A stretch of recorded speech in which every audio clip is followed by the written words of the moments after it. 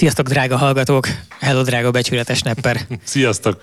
Ez itt a Totálkár stúdiójának talán második belakó égéstere, melynek során keressük azt a szöget, amikor egymással tudunk beszélgetni, de nem takarjuk el fejünket a mikrofonnal. Ezek a nagy bűhelytitkaink vannak.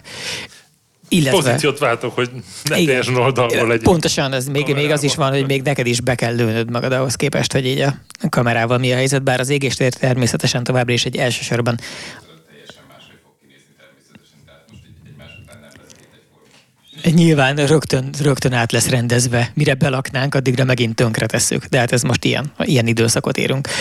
Ha már a lényegtelen részletekkel kezdjük, amikor megérkeztél, kérdeztem, hogy kérsz kávét, és akkor ilyen tök határozottan azt mondtad, hogy de hát te nem élsz veled, te tényleg nem kávézol, és erről még eddig sose beszélgettünk. Nem, mert nem szeretem az ízét. Egyikét se?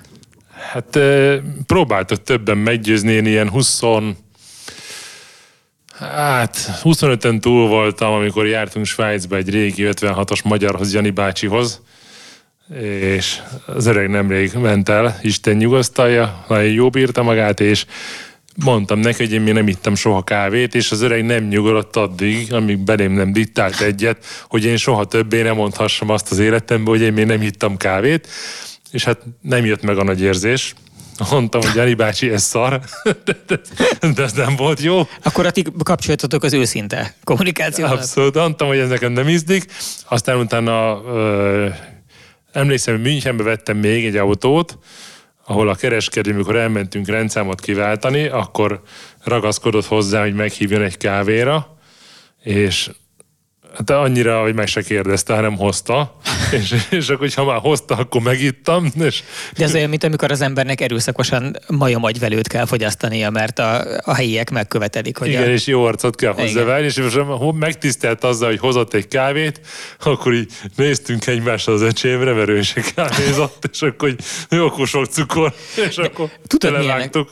Milyennek a magyar megfelelője? Az erőszakos pálinkáztatás. Tehát amikor ide a Magyarországon annak kell történni, hogy megérkezik ide a gyenge gyomrú hitvány elzűlött nyugat-európai, és akkor rögtön az van, hogy... A tápos belével. Így van, a tápos belével, a veganizmusával, az erőltetett veganizmusával, amit rá akar kényszeríteni a rendes magyarokra, és akkor rögtön az van, hogy ami marad, annyi harag, édesfiam. Először az egészségedre tanuljuk, meg utána az, ami marad, annyi jó, harag. Na egy búcsú, a búcsúja, na egy kilépőt még. Úgy. Amíg nem látod rajta, hogy sír már a szomorúságtól, hogy egyáltalán arra gondolt, hogy valaha megismeri. A kobászat kügyére. A magyar vendégszeretetet. Én is ilyen túlkínáló vagyok egyébként. Na mindegy, azóta én több kávét megpróbáltam. Egyébként a feleségem barátnőjének van egy kávézója, ahol több egybehangzó vélemény szerint nagyon jó kávé van. Hát én nem találtam meg az enyémet, így bele nyalok időnként, hogy melyik az enyém, de hát én elengedtem ezt ebbe az életbe, úgy látom. Pedig olyan szempontból is nagyon ajánlom, hogy én egyrészt nagyon megszerettem a kávét, de én ezt a gyanús, savanyú, alig pörkölt, nagyon tisztességes helyről származó. Tehát tudod, amikor itt túl van komolykodva, hipsteres vonalat szeretem. Meg minden. Igen. És ebbe is olyan ez, mint akár az autózás, hogy ha minél mélyebben ásod bele magad, annál szórakoztatóbb, és nyilván annál idegesítőbb vagy a környezeted számára. És azért fontos nem tukmálni másokra, de nagyon jó tud lenni. És ajánlom, hogy valamilyen specialty kávézóba egyszer menj el, ha ugyanezt a savanyú szart isszák. De ez rossz, ez nem olyan. Csak meg akarom szagolni. Tehát ez más, az irodai kávé, az nem élvezeti cikk, hanem az üzemanyag. Ennek mindene rossz, persze. De tudod, a szerkesztőségben a kávét, azt elszámolni se úgy kell, ez nem repiköltség, hanem nem is tudom, olyan üzemeltetési költség. Igen, mint az áram, hogy internet sincs. Az a bajom vele, hogy az én orromnak nem kellemes az illata. Az enyémnek se. Jó, akkor ebben megegyeztünk, és amikor az ember látja a tévében a kávéreklámot, és így öntik, és olyan szépen ilyen krémesen folyik, és olyan tök jó, és amikor így a videó alapján, vagy a képek alapján én ezt úgy képzelem el, hogy egy ilyen, mint a forró csoki, egy ilyen krémes dolgot fogok meginni, és egy víz állagú valamit kapok meg, és már eleve ott van egy csalódás, majd az ízlevő bimbóimat is éri egy támadás, vagy legalábbis én így élem meg. És akkor ez úgy nem lopja magát be a szívembe. Egyszer elvinnélek a kontaktba inni egy jó kávét. Ott nagyon aranyos, őrült emberek főznek kávét, de mindegy, sok ilyen egyébként, sok specialty kávézó. Ilyen harmadik hullámos kávénak is hívják ezt, attól függ, hogy a világnak melyik része. Mindegyik abból indul ki, hogy a kávébab, tehát a kávé, amit iszol, alapvetően attól lesz egy keserű, rossz dolog, hogy rommá van pörkölve a bab. Ha nem lenne rommá pörkölve, akkor inkább az egy, ugye eredetileg onnan indul, hogy ez egy ilyen bogyós gyümölcs. Igen. És mint a bogyós gyümölcsök általában egy ilyen savas cucc, hogyha nem pörkölik rommá, és akkor elindultak a különböző kávéfeldolgozási iskolák a különböző kontinenseken és a különböző országokban, és az, ami környékünkön leginkább elterjedt, ez az olaszos vonal, amikor nagyon erősen megpörkölik, és lesz belőle egy ilyen kurva keserű, nagyon markáns dolog, ami azt üzeni neked, olyan, mint a rövid ital, hogy azt üzeni neked, hogy most így beütött egy rohadt nagyot, és ezért most az életed megváltozik. És ezzel szemben van ennek egy olyan iskolája is, amikor nem ez történik, hanem egy kicsit megmarad inkább egy olyan savanykás gyümölcs izének. De a színe is olyan, hogy ugye vannak itt olyan nézőpontok, ahol egy picit vékonyabb a kávéréteg, ott átlátok rajta. Igen, de ez, még egyszer mondanám, hogy ez nem élvez, tehát ez a sima itteni vacak irodai kávé, aha, és azt is úgy iszom ráadásul, hogy fel van öntve forró vízzel. Igen, hogy ilyen nagyon hosszú legyen, vizesnek is tűnik, és üdítőital helyett iszom. Értem. Tehát nekem nincs kedvem üdítőitalokat inni, mert azokat viszont én nem szeretem, mert ilyen cukros nyavaják általában, és ezért a kólapótléknak azt csinálom, hogy főzök egy ilyen sima rövid kávét, és utána felöntöm sok meleg vízzel, vagy hideggel, ha nyár van, és onnantól az a kólám. Amikor igazán, tehát otthon, ahol elmeleg razulni, és senki se lát, és nem ítélnek meg az emberek, ott a saját savanyú kávémat szoktam belefőzni, és jeges vízzel, jégkockákkal öntöm föl, és utána még lime-ot is szoktam bele facsarni, vagy citromot, és egy ilyen nagyon kellemes kesernyi fanyar, tök jól frissítő cucc lesz, ami egyébként olyan arányaiban olyan koffein tartalmú, mondjuk egy ilyen fél literes korsóban egy presszóval kb., mintha innál egy kólát. Csak közben nem kóla. Na, de mindegy is, ugorjunk, igazából nem ezért érkeztél a stúdióba, csak még az megütötte a fülem, hogy mégiscsak folytassam a szabotást, hogy mondtad, hogy a bácsi, akihez jártatok, az egy 56-os magyar. Igen. És hogy az megvan, hogy ugyanilyen szófordulat lesz a 22-es ukrán. Valószínűleg igen. Ugyanígy fogják emlegetni a világ végtelen számú sarkában, hogy volt egy a 22-es ukrán bácsi, igen, akihez jártunk ki, igen, akik jelenleg ugye 2 millióan Jani vannak. bácsi óriási forma volt, teherautósofőr volt, és rá volt kötve egy szobor a teherautójára 56-ba, és amikor itt fordultak, benne volt a szobor döntésben az öreg erősen, és amikor fordult a kocka itt, és megjelentek a felszabadító szovjet csapatok, akkor minthogy Ukrajnában is megjelentek, igen, a felszabadító szovjet csapatok. Nekik is rohadt nagy szerencséjük van, hogy az ő fasiszta ellenforradalmukat is, hála jó Istennek felszámolják a szovjet elvtársak. Igen, rohadjon meg a Putyin, na mindegy. És hát az öreg akkor tiplizett, és amíg mi itt volt a határ, és akkor Bécsben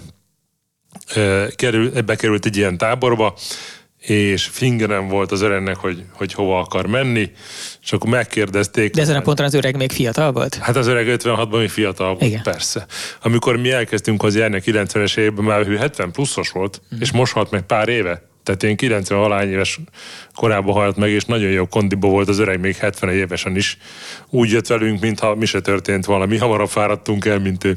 Na mindig, és akkor megkérdezték ott a táborban, hogy akkor lehet menni Svájcba. Hogy ki akar menni, és akkor hát akkor ott még nem voltam, és föltette a kezét, és akkor elkerült Montreuxbe, a Genfitó partjára, egy csodálatos kisváros egyébként. De nagyon szerettünk oda járni, és akkor ott leélte az életét, egy fegyvergyárban dolgozott, az öreg esztergályos volt. De jó.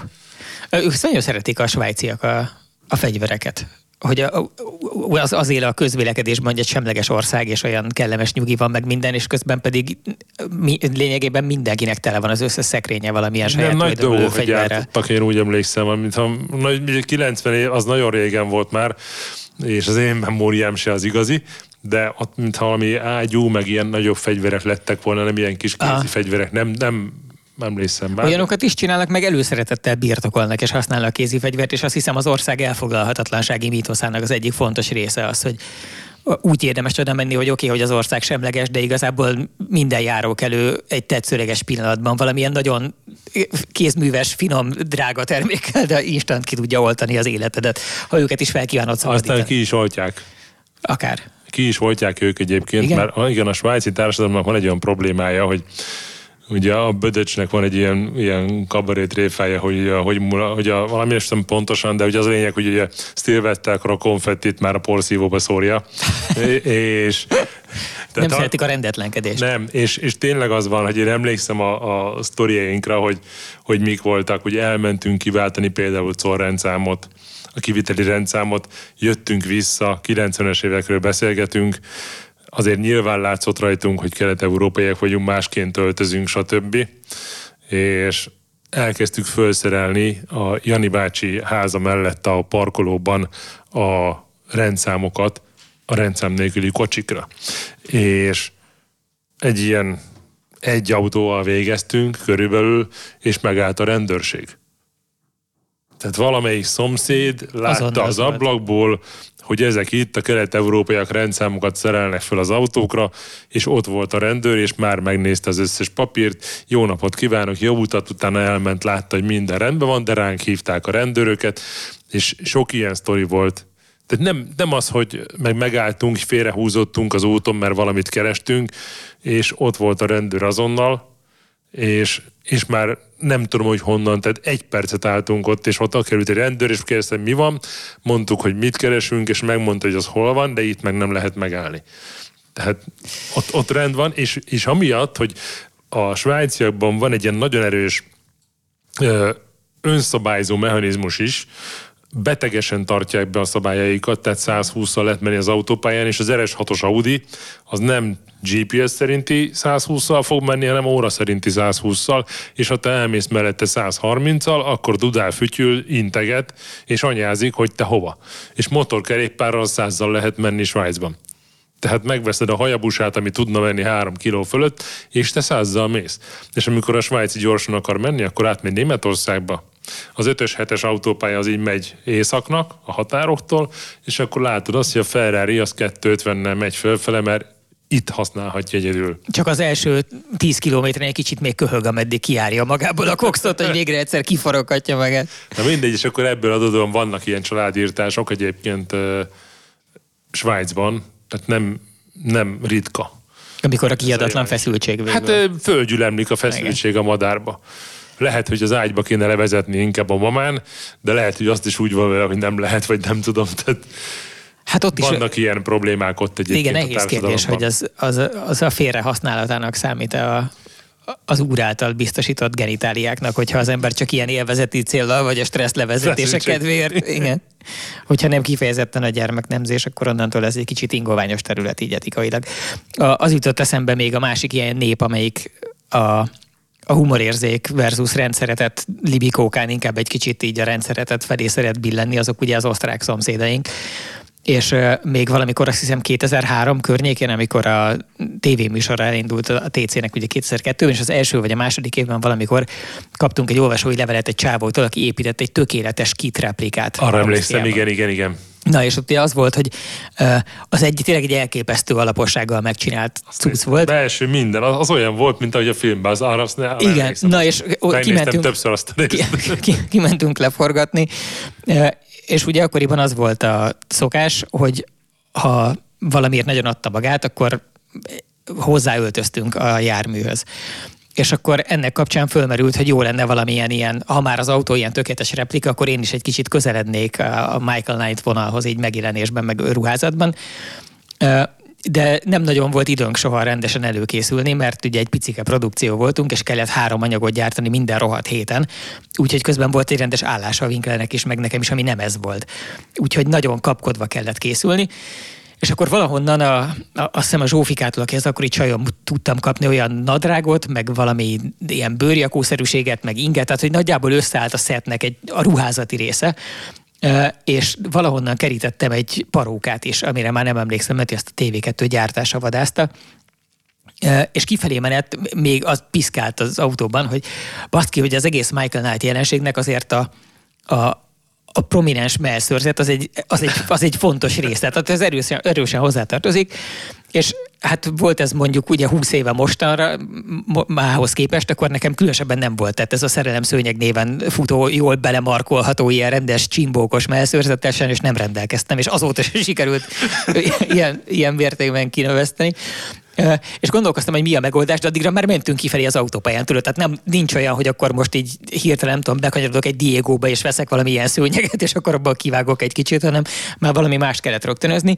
És végül hasonló lett a megoldás, mert megálltunk egy ilyen útszéli nagyobb bevásárlóközpontnál, ahova bementem, és elkezdtem ilyen foxiként fölállá rohangászni a sorok között, hogy meg fogom látni. Nem tudom még mi lesz a megoldás, de meg fogom látni a megoldást. És úgy is történt, mert találtam egy afro barbit. Ami, mint a neve is sugallja, egy afroamerikai, tehát barna bőrű és göndör hajzatú Barbie baba volt. Azt hiszem egyébként nem hivatásos Barbie, hanem valamilyen ilyen utángyártott. És akkor megvásároltam azt, és fölvágtam ollóval, vettem szintén kis ollót ugyanott, meg ilyen ragasztócskát, és akkor azzal fölvágtam a haját, hogy egy kicsit nagyobb felületet tudjon belepni. És ezt ragasztottam föl a saját mellkasomra, amin volt egy ilyen nagy bő olyan ing, mint amilyeneket az a csávó hordani szokott, és akkor ott volt a celluxal fölragasztott Barbie még a mellkasomon. És megérkeztünk, megnéztük az autót, ami kurva jónak tűnt, és mondta a csávó, amikor elindultunk volna forgatni az autóval, hogy azért olyan szempontból legyünk nagyon résem, hogy itt azért a rendőrök nem nagyon kedvelik ezt a műfajt. Tehát azt, hogy van egy autó, ami meg van csinálva egy filmbeli autónak, az osztrák rendőr számára nem feltétlenül azt jelenti, hogy itt minden a legnagyobb rendben van. Úgyhogy az lenne jó, hogyha nagyon figyelnénk arra, hogy tartsuk be az összes szabályt, és nagyon óvatosan menjünk, és lassan és szabályosan, és inkább 8-szor indexeljünk, mint egyszer ne, mert nagyon könnyen van baj. És ez egy külvárosi, nagyon diszkrét, csendes lakóvezetbéli családi háznak a garázsában volt, és onnan indultunk el, és kimentünk, megcsináltuk a forgatást tényleg halálos óvatossággal, nagyon beszarva, különösen azért, mert én nem voltam bekötve, mert nem lehetett, tehát az átalakítás során elveszett a biztonsági öv bekötésének a lehetősége átmenetileg. Mellettem ült ugye Benji, az operatőr, akinek eleve esélye sincs bekötni magát, ugye 2002-ről beszélünk, 20 éve egy tévékamera az akkora volt, mint amekkorával most az ukránok próbálják szétlőni az ruszki tankokat, egy ilyen nagy váróindítós rohadt nagy Sony, és azzal ott imbolygott, miközben én meg ott hülyéskedtem. És az történt, hogy mentünk vissza már, tehát már kész voltunk, és már így jött is le a stressz ennek az egésznek, és indexeltem, és kanyarodtam be, vagy konkrétan abba az utcába, vagy a szomszédjába annak, ahol egyébként a ház volt, és a semmiből tényleg, mint hogy ilyen rossz álom lett volna, a semmiből megjelent előttünk, így manifestálódott egy osztrák rendőr, és így ki leintett. És megálltam, és már tudtam, hogy nyilván kurva súlyos problémák lesznek, hiszen most az lesz, hogy leengedem az ablakot a kitben, és akkor így benézed, minden villog, és akkor ott ül benne egy csávó egy kurva nagy kamerával, úgyhogy nincs bekötve, mellette egy másik, akinek celluxal valamilyen gyarús szőrök vannak a nyitott mellkasára ragasztva, és hogy innen minket bilincsben fognak elvinni. És valóban egy közepesen rossz hangulatú beszélgetés történt. A mögöttünk lévő autóban ott volt a csávó is, aki igazolta, hogy legalább nem loptuk az autót, és hogy ott vannak papírjai. És próbáltuk elmagyarázni, hát, hogy forgatás, meg kitreplika, meg ilyenek. Én ugye nem beszéltem németül, a német rendőr nem is nagyon törekedett arra, hogy ez egy ilyen olajozott diskurzus legyen, hanem inkább csak ki kívánta állítani a csekket. És akkor a végén az lett, hogy kaptunk egy közepesen jelentős büntetést, és mint kiderült valójában, nagy részt nem is azért büntettek meg minket, mert nem voltunk bekötve, meg komikusan néztünk ki, mert ugye arra nem vonatkozik semmilyen osztrák jogszabály se, hogy az ember nem ragasztott Barbie baba a helyet a mellkasára, hanem az történt, hogy valamilyen munkavégzés miatt annak az utcának a végére, amiben bekanyarodtunk, kiraktak frissen egy behajtani tilos táblát, amikor elindultunk az útra, még nem volt ott. De mire visszajöttünk, addigra ott volt, és én meg ugye a Benjire figyeltem, meg a kamerába szónokoltam, és így simán bementem, és hogy nem, ők is azért így érzik annyira a Kresznek és a büntetés végrehajtásnak, az egymásra épülésének a hasznosságát, hogy ha kiraknak valahova egy behajtani tilos táblát, ami még nem volt ott azelőtt másfél órával, akkor azért kerül mellé egy rendőr is, hogy odafigyeljen, hogy esetleg van-e valaki, aki véletlenül benéz oda. Egyébként az osztrák rendőr az tényleg ilyen, az velem is előfordult már, hogy kerestem egy címet, mögöttem jött civil autóval, és elfelejtettem indexelni, és akkor kaptam egy 25 eurós bírságot, meg jöttem hazafele az autópályán, 3 sávos az autópálya, ugye jobbra tartási kötelezettség van az autópályán. És hát én ugye bementem előzni, visszajöttem, és a külső sávban tanyáztam, nem a középsőben, ahol ott felejti magát a paraszt, és egyszer csak megelőzött egy Audi, egy civil A4, kitereltek Bitte Folgen a hátsó ablakba, kitereltek szépen a parkolóba, és akkor ugye miért állítottuk meg? Mindig angolul beszélek Németországban rendőrrel. Biztosan, ami biztos. De legyen neki is idegen a pálya. Ne kezdjen nekem mindenféle ungokat, meg sánigunkat mondani németül. Azt se tudom, miről beszél a rendőrnyelven. És mondta, hogy Herr Kronerov, ő nagyon jól vezet. Mindig lement szépen a jobb sávba, ahogy kell. 2-szer nem indexelt. Az autópálya üres volt, de konkrétan üres. Tehát ilyen néha volt egy autó, ilyen mondom, a hétköznap délbe mentem, vagy mit ezelőtt 15 évvel, és hát ilyen tartós 150, néha 160. És mondtam, hogy hát gyorsan mentem. Hát azt mondja, ja, ez gate, elmegy, nem érdekes. Hát az nem érdekes. De nem indexelés. Nem érdekes, hogy üres az autópálya. Tehát ő is úgy fogta föl, hogy üres az autópálya, de kétszer nem indexeltem. És mondom, mióta jönnek utána? 10 kilométer óta. 10 kilométer óta stabilan jöttek mögöttem egy ilyen 200 méter. És úgy megkérdezné az ember ilyenkor, ha nem lenne ez egy ilyen nyomasztó helyzet, hanem ugyanezzel a csávóval utána el tudnál menni oldottan egy sör mellett beszélgetni, és megkérdezni, figyelj, milyen munkanapod volt ma? Hogy egyébként így, hogy eltöltöttél az életedből 30 percet azzal, hogy követtél egy csávót, és így egy jegyzettömbben is figyelted, hogy most, amikor lehúzódott, nem indexel. De utána mondta, hogy megnézhetem. Ott a felvétel, ott a mozi, be lehet ülni, meg lehet nézni. Tehát volt ugyanígy, hogy az egyik barátom vezetett, és ő hát ezeket az ajánlásokat az út mellett, hogy 130, meg 100, meg stb. Ezeket úgy általában nem veszi észre, és nem is nagyon foglalkozik velük, és hogyha van előtte helye, akkor nyomja a gázt, ha nem, akkor nincs. És hát ott ezt manapság nehéz finanszírozni egyébként. Igen, és ott Velsz és Linz környéken ott van több ilyen 100-es szakasz, és hát azért ott mi sikerült ilyen 180-nal menni, meg ilyeneket, mert vagy nem nézte, vagy nem tudom. De ott ilyen időszakos van, hogy reggel 6 és 10 között nem lehet menni, vagy valami ilyesmi, és kivett a rendőr, beültetett az autóba, hátsó ülésre mind a kettőnket, elindította a mozit, és ment a sebességünk, hogy mennyivel megyünk, 182, és mindig a táblán állította meg a filmet. Tehát amikor ott voltunk a 100-as táblán, akkor megállított, és akkor csak 160 volt. De láttuk, hogy volt ott korábban 182 is, és akkor utána volt még valami 80-as tábla, ott is sikerült egy ilyen 140 környéki sebességet elérni, és az egyik az ilyen kis ideggörcs volt, az teljesen be volt feszülve, az ott föl akart négyelni bennünket, a másikkal én elkezdtem beszélgetni, és akkor egy ilyen pár mondat után így finoman láttam, hogy itt lehet egy picit puhítani a csávót, és akkor elkezdtem vele viccelődni, és akkor az úgy lehetett látni, hogy jön lefele a feszültség belőle, és az jó fej lesz, és akkor inkább vele beszélgettem, hogy kicsit meg hagytuk, hogy pattogjon, és mondtam a haveromnak, hogy ne szóljon hozzá, maradjon csöndbe. És kérdezte a rendőr, hogy mit mond, mondom azt, hogy maradjon csöndbe. és akkor beszélgettünk, és akkor jogosítvány elvételről volt szó éppen, és akkor onnan sikerült lejönni egy 300 euróra.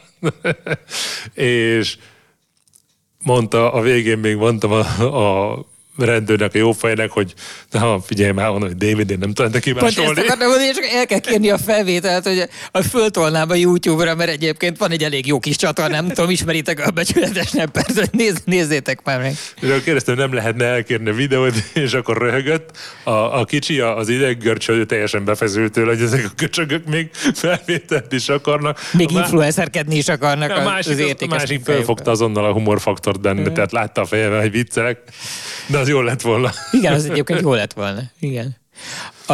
Voltál, amióta egy kicsit így elszálltak az áracskák, azóta mentél venni autót?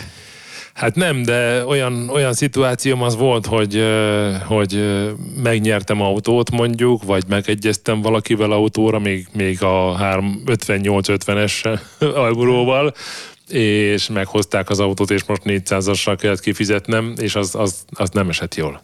Hát igen, azt gondolom. Az ott nem esett jól, meg volt egy 2021-es Toyota CHR-re megegyeztem valakivel, de 358-50-es euróval, és most 400 is. És akkor kérdezte az ember, hogy mi legyen. Hát mi lenne, ne haragudj, de hát 20 000 euróról beszélgetünk, tehát nem tudom majd mit kezdeni, hát 1 millió forint a különbség. Igen, az egy elég ezt nem tudom kimozogni. Igen. És van a fejedben valami stratégia, hogy akkor most mi lesz? Hát marha egyszerű a dolog egyébként. Nyilván most mindenkiben van csokizva, hogy úristen, mi lesz? Semmi nem lesz. Megveszed az autót 400 euróval, haza fogod hozni, rá fogod tenni a hasznodat, és felmennek az autóárak megint. Szóval ez lesz. De... Nem csak az autóárak, tehát itt az embereknek a fejében azért óriási zavar van. Itt nem az autóára fog fölmenni, a mindennek az ára fog fölmenni. Azt te küldted be a szerkesztőségi listára azt a fantasztikus posztot az asszonyról, aki mondta, hogy őt azért különösebben nem fekteti meg ez a magas euró, mert neki speciál nem volt a kezébe évek óta, most az őt hol érdekli? Igen, majd 2 ilyen nagysebész kommentelt a Facebookon, hogy az euró árfolyam az egy ilyen egzotikus különlegesség, vagy egzotikus érdekesség, mert Magyarországon forintba kell fizetni, a másik azonnal kontrázott, hogy 10 éve nem volt a kezemben euró, túléltem, de nagyon hülye, ostoba gyekér. Ugye az a baj ez az egybites agyúval, hogy tényleg így gondolkozik, és azt hiszi, hogy azért 480 forint a gázolaj meg a benzin nálunk, mert hogy mi ennyire jó a gazdaságunk, nem, az mesterségesen bele lett nyúlva. Tehát ez olyan, hogy most én beállok a Dunába, és azt mondom, hogy na én most ezt visszahúgyozom a Fekete Erdőig, köcsögök. És akkor nyomom erősen, nyomom, és biztos van olyan, aki azt a kurva, a kopasz, mekkora csász. Most megy vissza, oda néz, megy visszafelé. Tényleg. És ott meg kell nézni, idő kérdése, és meg kell nézni, mi lesz a végeredmény. Mi? Le fog fogyni a cerkem, ilyen pici lesz. Le fog fogyni a lábam, és kijövök a vízből, és meghúzom magam. Hát gyerek. Meg a másik ugye az, hogy azt nem érti ez az egybites agyú zseni, hogy az az okos eszköz, amin azt az okos kommentjét írja, azt is euróért és dollárért veszik. Nem annyira itt bányázták hozzá a szilíciumot az elején. És nem így gyártották, hanem Kínába. És én megveszi dollárért meg euróért az importőr, és ki fogod fizetni. És amikor bemész a Lidlbe az árut elviszi a kamion, és ki fogod fizetni a 700 forintos gázolajárat. Meg amikor megint az importtermék, akkor azt is kifizeted is az új autónak, az ára is most éppen be lett fagyasztva az egyik szalomba. Dolgozik ott egy barátunk, és mondta, hogy egy hete nem adhatnak el semmilyen autót, és nem vehetnek föl rendelést, mert át kell számolni az árakat. Igen. És ez nem csak az autó, hanem ez a minden is. Mindenhol ez történik. A minden is, és oké, lehet tapsolni a rezsicsökkentésnek, gyere, de hát egyszerűen, hogyha valamit megveszel 500 forintért, és adod 400-ért, akkor azt a 100 forintot, az valahonnan finanszírozni kell, azt adóból fogod finanszírozni. Úrva egyszerű. Kifizeted. Igen, ez egy ilyen nagyon ismert dolog, amit mármint a világnak sok szegletében, de valahogy sok ember ezt még nem értette meg, vagy nem látta. Tehát, hogyha van valami, ahol azt látod, hogy te kevesebbet fizetsz érte, mint kellene, vagy mint valaki más, és így elgondolkodsz, hogy a különbözet az honnan jön, Az tőled, az is tőled. Rögtön automatikusan tőled. Az nem oktatásra, meg ilyenekre megy el, hanem arra, és majd a választások után nyilvánvalóan meg fog szűnni a csirkefarhát árstopja és az üzemanyag árstopja, mert nem lehet fenntartani. És milyen rohadt nagy mákja van ebből a szempontból egyébként. És 30 forint, és $30 ment föl, azt hiszem, hogy 30%-kal ment föl a nyersolajjára. Mit akarsz? Mindennek föl fog menni, gyerek, itt akkora szopás lesz, hogy borzasztó, és mindennek el fog szállni az ára, és azt nem fogja föl a nagyon okos, hogy mondja, hogy nem érdekes a 400 eurós, vagy 400 forintos euró, de ha 300 lenne az euró, akkor nem kellene 480 forintos árstopot bevezetni, mert 400 forint lenne a gázolaj, vagy a benzin, vagy még kevesebb. Csak az kéne, hogy legyen hozzá egy stabil eurónk, vagy ha eurónk lenne, akkor pont nem érdekelne bennünket az egész. Hát és igen, és csak nem ugye, fogja fel a hülye gyerek, hogy... Ha eurónk lenne, akkor nem lehetne a forint leértékelésével megszüntetni azt a kellemetlen sok adósságot, ami van az államnak. Igen. És ugye az van, hogy nem fogja fel a hülye, hogy először is volt egy olajárrobbanás, ugye az ukrán háború miatt, van egy forint leértékelés, és a kettő ez össze fog adódni. És nem az lesz, hogy 530 forint lesz a benzin, hanem 700. És nem olyan sokára, hónapok múlva. Mikor lemegy a választás? Onnantól egész pontosan a választások után egy nappalig esedékes ez a dolog. Lehet, eredménytől függetlenül lényegében, és ilyen szempontból őrületes mákja van a kormánynak, hiszen nagyon rosszul vette volna ki magát, hogy a választások után meg kell szüntetni az egyébként mindenkinek rettenetes pénzébe kerülő fenntartatlan intézkedéseket, de hogy az így, hogy van egy rohadt nagy háború a szomszédban, legalább van mire fogni. Tehát, hogy mégiscsak más azt mondani, hogy mindent kipróbáltunk, nyilván, persze, rá lehet fogni a háborúra, nem tudjuk tartani. Az olajár robbanás miatt nem lehet tartani, de nem azért nem lehet tartani, hanem azért, mert ugye nem lehet visszahúgyozni a Dunát a Fekete-tengerig. Azért nem lehet, kurva egyszerű. És ugye, ha az ellenzék nyer, ő meg azért nem fogja megtartani, mert hát megtarthatatlan. Hát egy gazdasági törvényszerűségekkel megyünk szembe. Nem lehet. Amit ugyanúgy, tehát hogy most az történik, hogy ennek az árát ugyanúgy kifizetjük, csak jelenleg szét van kenve mindenkire. Tehát most az űrvendetes helyzet van, hogy a rezsicsökkentett termékek árát, meg a hatósági áras termékek árát, azt azok az emberek is fizetik, akik egyébként magát a terméket nem vásárolják meg. Tehát akik nem járnak jól vele, lehet, hogy rollerrel közlekedik egész nap, de mégis az van, hogy azért beszáll a fizetésének az adójával az én életem finanszírozásába, és hát egyébként nagyon köszi. De gyere, nézzetek körül a lakásotokba, és nézzétek meg a termékeket, hogy mire van ráírva az, hogy Made in Hungary. De úgy, hogy ne csak maga a termék, hanem utána szét kell szedni minden komponensét, és minden komponensének és minden része a bányáig bezárólag, ahonnan a nyersanyagot szedték ki, az is mind Made in Hungary legyen. Minden Made in Hungary, a chipet csak kintről veszünk, semmit nem kintről veszünk, az LCD kijelzőt ebbe a tévébe mi gyártjuk, mi fröccsöntjük a házát, és a minden benne található alkatrészt mi gyártunk, nem Kínából. És akkor el fogsz jönni, hogy igazából mindenkinek fáj a 400 forintos euró. És te is körülnézel a lakásodba, és látod azt, hogy basszus, tényleg. Hát meg, hogy mindenkinek csak fáj. Tudod, mi a baj? Ostoba vagy. de ennyi. De nem tehet róla az ember, mármint én szeretném felmenteni az ostobákat is, mert mindenki ostobának születik. Tehát mind úgy érkezünk a földre, hogy ostobák vagyunk, és aztán utána kiki a születésének a körülményeitől függően nyer lehetőséget arra, hogy egy kicsit ledolgozzon az ostobaságából, és hogy viszonylag kevés erőfeszítést teszünk meg az utóbbi időben. Ez Magyarországra hatványozottan igaz, hogy könnyebbé tegyük azoknak a dolgát, akik szeretnének kevésbé ostobák lenni, hiszen éhen halasztjuk a tanárainkat. Nézd meg, hogy a milyen népszerűséggel futott annak idén a Balázs show, a Mónika show, a Josi barát. Igen, amikor a középhülye a teljesen reménytelen földhülyén röhöghetett. Így van. És nem is feltétlenül közepesen. A közepesen hülyétől a seghülyéig a fél ország röhögött a seghülyén. Tehát, igen. Hogy hogyan csinálnak belőle bohócot, és sajnos nagyon sokan vannak ilyen emberek, akik különböző okok kapcsán, vagy következtében az edukáció folyamatában erős hátrányt halmoztak föl, és hát bizony az ő gondolkodásuk az pont eddig tart, hogy de hát én euró vagy forinttal fizetek Magyarországon. Tiszta szomorú, de akkor figyelj, hogyha az van, hogy 800, tehát nem is... reálisan a 800 forintnál jó eséllyel több lesz az a benzin. Ha én 1000 forintot már látok belőle. Tehát, hogyha most van simán már egy csomó helyen a Nyugat-Európában bőven 2 euró fölött van. Igen. Sok helyen. A 2 euró az már volt több 800-nál. Ugye az még a 360-as euróval csak 7,20 volt, igen. De 2 hét múlva 800 forint a 2 eurós benzin. Igen, és akkor ráadásul azok az országok, ahol 2 euró a benzin, ott valójában a benzinre rárakódó közterhek azok egy kicsit alacsonyabbak voltak hagyományosan, azt hiszem talán, mint nálunk, ami talán hát a fene tudja, most lehet, hogy nálunk alacsony, mert ugye nálunk meg nem arányos ezeknek egy része, hanem van olyan eleme, ami fix. Jó, de 27% áfánk van. De az áfánk cserében nagyon magas. Igen. Tehát a jövedéki Európa a világ egyik legmagasabb áfája miénk. Igen. És az is valami, amire azért büszkének lehet lenni. Hogy azért, kihúzhatjuk magunkat. Hogy más ember Amerikában csak össze-vissza vásárolgat, azt kitámogat vele senkit, saját magát, meg akinek a termékét megveszi. Te megveszel valamit, és rögtön a harmadával beszálltál a közösbe. Az tök jó. A rezsicsökkentés. Ausztriában van hasonló áru, vagy volt hasonló áru benzin, mint nálunk, meg néha olcsóbb. Attól függ, hogy ilyen kis kúton tankoltál, vagy pályán, nyilván pályán mindig drága. Igen.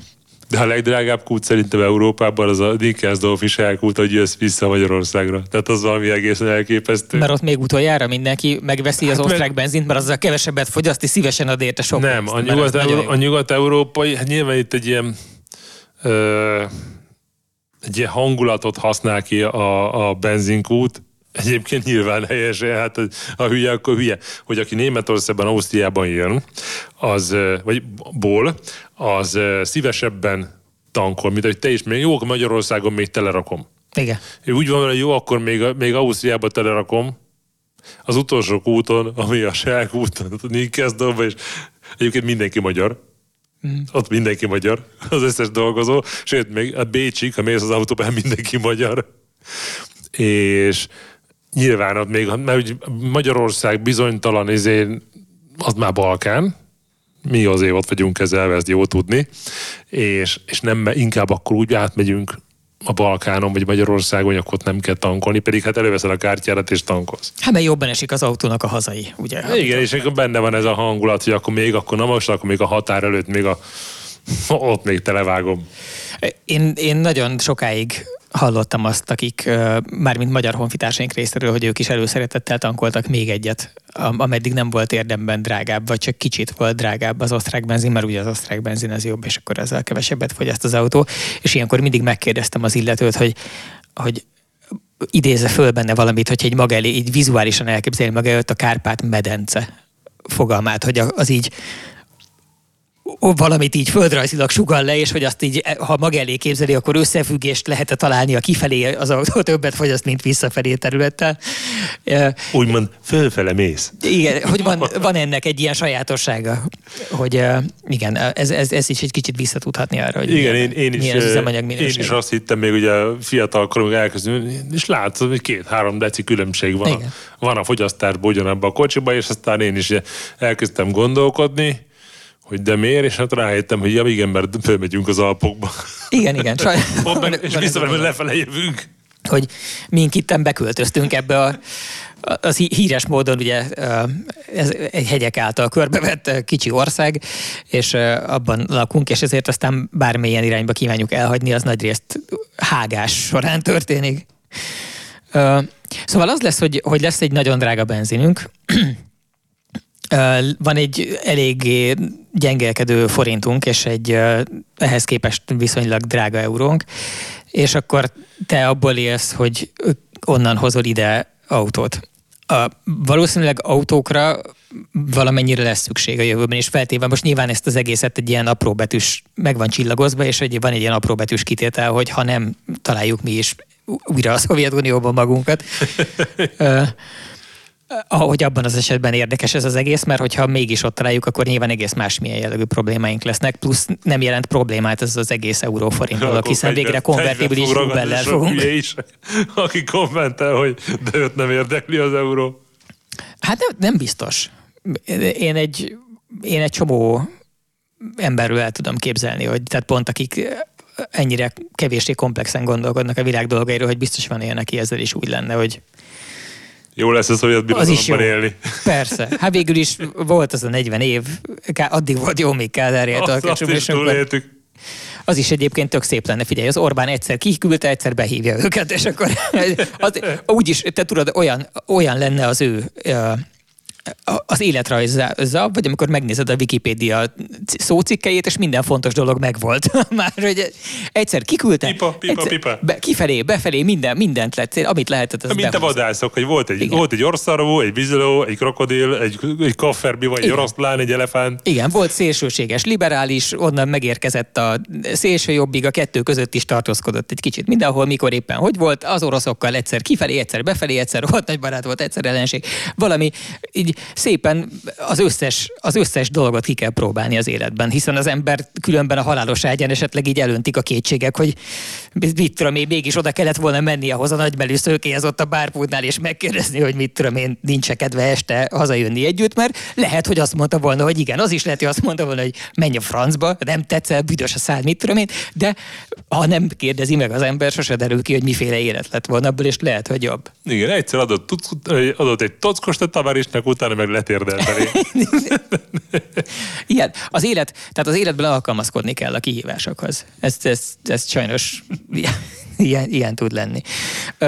Én úgy próbáltam alkalmazkodni, hogy azt csináltam, ami mindannyiunk közös hobbija, hogy éjszaka fölmentem a haúra, és így elkezdtem nézegetni, hogy akkor most mi lenne, hogyha mégis inkább így nagyon gyorsan mennék egy villanyautót, ugye nagyon-nagyon gyorsan.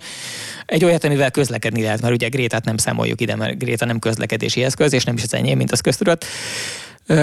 De hogy mert van még egy olyan áldott pillanat mostantól, és ezzel nyilván tönkre is teszem, hiszen meghallgatja a szokásos 200-300 ezer ember az égésteret, és akkor ezzel automatikusan megszűnik ez az áldott pillanat. De hogy most van még egy-két olyan nap, talán 7 is, amikor kim vannak a piacon azok az elektromos autók, amik már kim voltak múlt héten is, meg 2 hete is. Még a 360-as euróval. A 360-as euróval, meg az akkor kitalált árával, amit még így nem kezdtek el fölrántani, és még nem jelent meg ezeknek a termékeknek a kínálati árában, hogy mire azt így megveszed, meg a nevedre írod, meg minden, először keresel hozzá egy hosszabbítót otthon, meg így bedugod, meg ilyenek. A rezsicsökkentett áramodból most még így egy kicsit. Szóval, hogy mire ez az egész folyamat végig fut, addigra megérkezünk az 1000 forintos benzin környékére, és akkor hirtelen ez egy nagyon jó biznisz lesz. Tehát nagyon sok pénzt lehet azzal megfogni, hogyha megveszed még azt a villanyautót, ami még a 400 forint környéki benzinhez, meg gázolajhoz volt árazva, meg még 360-as euróval jött be az országba, amikor importálódott. Szerintem itt tényleg nagyon rövid időszakról beszélgetünk, amikor ez a kapu nyitva áll, mert elkezdik fölfelé csavarni a használt autóárakat úgy is, mert a következőt azt meg kell venni a 400 forintos euróból is. Az egy önbecsapás, hogy én ezt 360 ér vettem, hiszen 400 forintos euróval kell elszámoljál. Mert most annyi. És én nem lennék meglepődve, hogyha nálunk is az vezetődne be, mint egyébként a románoknál van, hogy az autóüzlet az euróban folyik. Uh-huh. Tehát ott euróban fizeted ki a kocsit. Minden más lejben van, de az autó az euróért van. Nem is valamelyik délszláv ország van, aki már konkrétan euróban beszélnek, és euróban fizetnek, eurót használnak, és van nemzeti valutájuk, de az jelzésértékű. Most nem tudom, valamelyik ilyen kicsi ország, nem tudom melyik pontosan. Ez egyébként egy szender dolog, hogy ahol nagyon bizonytalan a saját nemzeti valuta, ott így kialakul egy ilyen párhuzamos gazdaság, ahol amikor... Tudod, hol volt? Én ezzel Kubában kerültem kapcsolatba, ahol ugye eleve az van, hogy van 2 pezó. Van a konvertibilis, meg a helyi. Így van. Mind a 2 pezónak hívják, és akkor annyi van, hogy a fizetésüket a rendes kubai polgárok azokat megkapják helyi pezóban, amiért nem kapsz semmit gyakorlatilag. Igen. És akkor van a konvertibilis pezó, amit a dollárért cserébe vagy kénytelen váltani. A dollárhoz van kötve az árfolyam. Igen. De nem dollárral fizet, mert azt nem szabad, hanem át kell váltanod konvertibilis pezóra, cserébe a konvertibilis pezóért lehet vásárolni olyan dolgokat, mint például szalámi. Vagy üzemanyag. Igen, dolgokat, amire szükség. Ja, és ugye a kubai, csak hogy aki nem volt Kubában és nem tudja, hogy milyen fizetések vannak, annak egy adalék például, hogy az átlagbér az rögzítve van, tehát $12 az átlagbér, és laktunk ilyen Zimmerferikbe, ugye a kormány tudja, hogy hát itt ezt engedni kell a magánvállalkozást, mert nincsen semmi. És mert ilyen halnak az emberek. Mert ilyen halnának az emberek, mert a konvertibilis pezót kelheted a hajadra, és ugye a helyi pezót, és engedik, hogy minden házban 2 szobát ki lehet adni. Ezeket akkor, mikor mi voltunk, ilyen $20 és $25 közti áron adták ki, és $200 volt az adó, vagy konvertibilis pezó, de hát beszéljünk dollárról, mert úgy jobban szétválik. $200 adót kellett befizetni az embernek havonta, és annyiszor adta ki a lakását, amennyiszer akarta. És annyit szedett be, amennyit be tudott szedni. $3 volt a reggeli, $5 és $8 között volt a vacsora a háznál, és ez egy ilyen elvárt szolgáltatás igénybevétel volt, hogy ha oda mentél lakni, akkor elvárták, hogy te ott ebédeljél és ott reggelizzél. Na most ugye a másik szépség a dologban, hogy $12 a fizetés. Volt egy tanársegéd az egyik háznál, aki ugye nyilván mivel a tanársegéd, nem segédmunkás, hanem nem egy hülye ember, ő kapott $13, és a professzor kapott 14-et. Hoppá! Micsoda jövedelmi egyenlőtlenség. Az útkaparó az 12-t, és a közönséges ember 12-t, tanársegéd 13, professzor $14, de helyi pezóban kapja meg. Tehát annak megfelelő helyi pezót, és szerettük volna megtudni azt, hogy ez a helyi pezó milyen vásárlóerővel bír, és beváltottunk $1 helyi pezóra. És akkor így kaptunk egy nagyon nagy csomó pénzt, és így fingunk nem volt, hogy ez most mennyi, meg mit lehet érte venni, nem volt kiírva az ár, és elmentünk a piacra. És vettünk ilyen mindenféle péksüteményeket egy reggelire, és a nagyon sok pénzünkből kivettek egyet, majd visszaadtak belőle. Tehát, így volt nálunk egy ilyen, tényleg egy kötek pénz, egyet kivettek belőle, mert nem tudtuk, hogy mennyi, mert nem volt kiírva az ára, és visszaadtak be, és nézzük, mikor fog ez elfogyni. Tehát, mert venni nem tudsz érte semmit. Tehát kimész a piacra, a helyi termelőktől meg tudod venni a mindenfélét, de nevetséges pénzért. Mert ugye van, akinek csak ez van. És ugye egy rendszer volt, ez 2005-ben volt. Mi is akartátok? 2005-ben volt, és az egyik szállásodónknál kérdeztem, hogy figyelj már, Louise, mondom, van ott a tér, ott a busz megálló, és mondom, 3 órával ezelőtt ott elkezdtek gyűlni az emberek, és mondom, még mindig ott vannak, és állnak egy becsukott ajtó mellett. Mert mindjárt jön a tojás. A hús. A hús jött. A hús jött. Mi tojásra álltunk sorba ugyanígy. A hús jött, és mondta, hogy hát ez a hús. És olyan irreális árak vannak, hogy mondta a Louise, hogy ha van kocsid, akkor valaki vagy. És mondom, és mégis mi pénz egy ilyen autó? És neki volt valamilyen 50-es évekből származó Fordja, de nem ilyen nagy amerikai batár, hanem ilyen relatív picike, de hát az a gömbölyű vonal, meg minden, ki volt lakhatolva parádéson. Ott volt festetlen kaszni a garázsban, megmutatta nekünk, hogy egy ujjal így megnyomta, és csukódott minden. Látszott, hogy az rendesen ki van lakatolva. Egy Moszkvics bölcsőn volt benne egy Lada motor, és egy Lada 2101-es műszerfal volt benne, fordulatszámért full. Igen, mi is ilyenekben utaztunk. Meg a full, és mondta, hogy tökéletesen működik, fényezésre vár.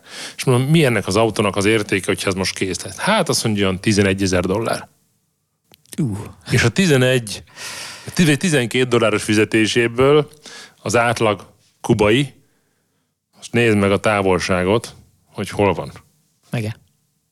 Tehát megismerkedtünk ott helyiekkel, és megbeszéltük, hogy akkor találkozunk itt, meg ott, meg amott, és akkor ott lesz most akkor mit elmegyünk valahova a muzika, Casa della Musikába, a zeneházába fogunk találkozni, és akkor hát de messze van, meg mondom, üljetek be egy taxiba, és akkor kifizetjük.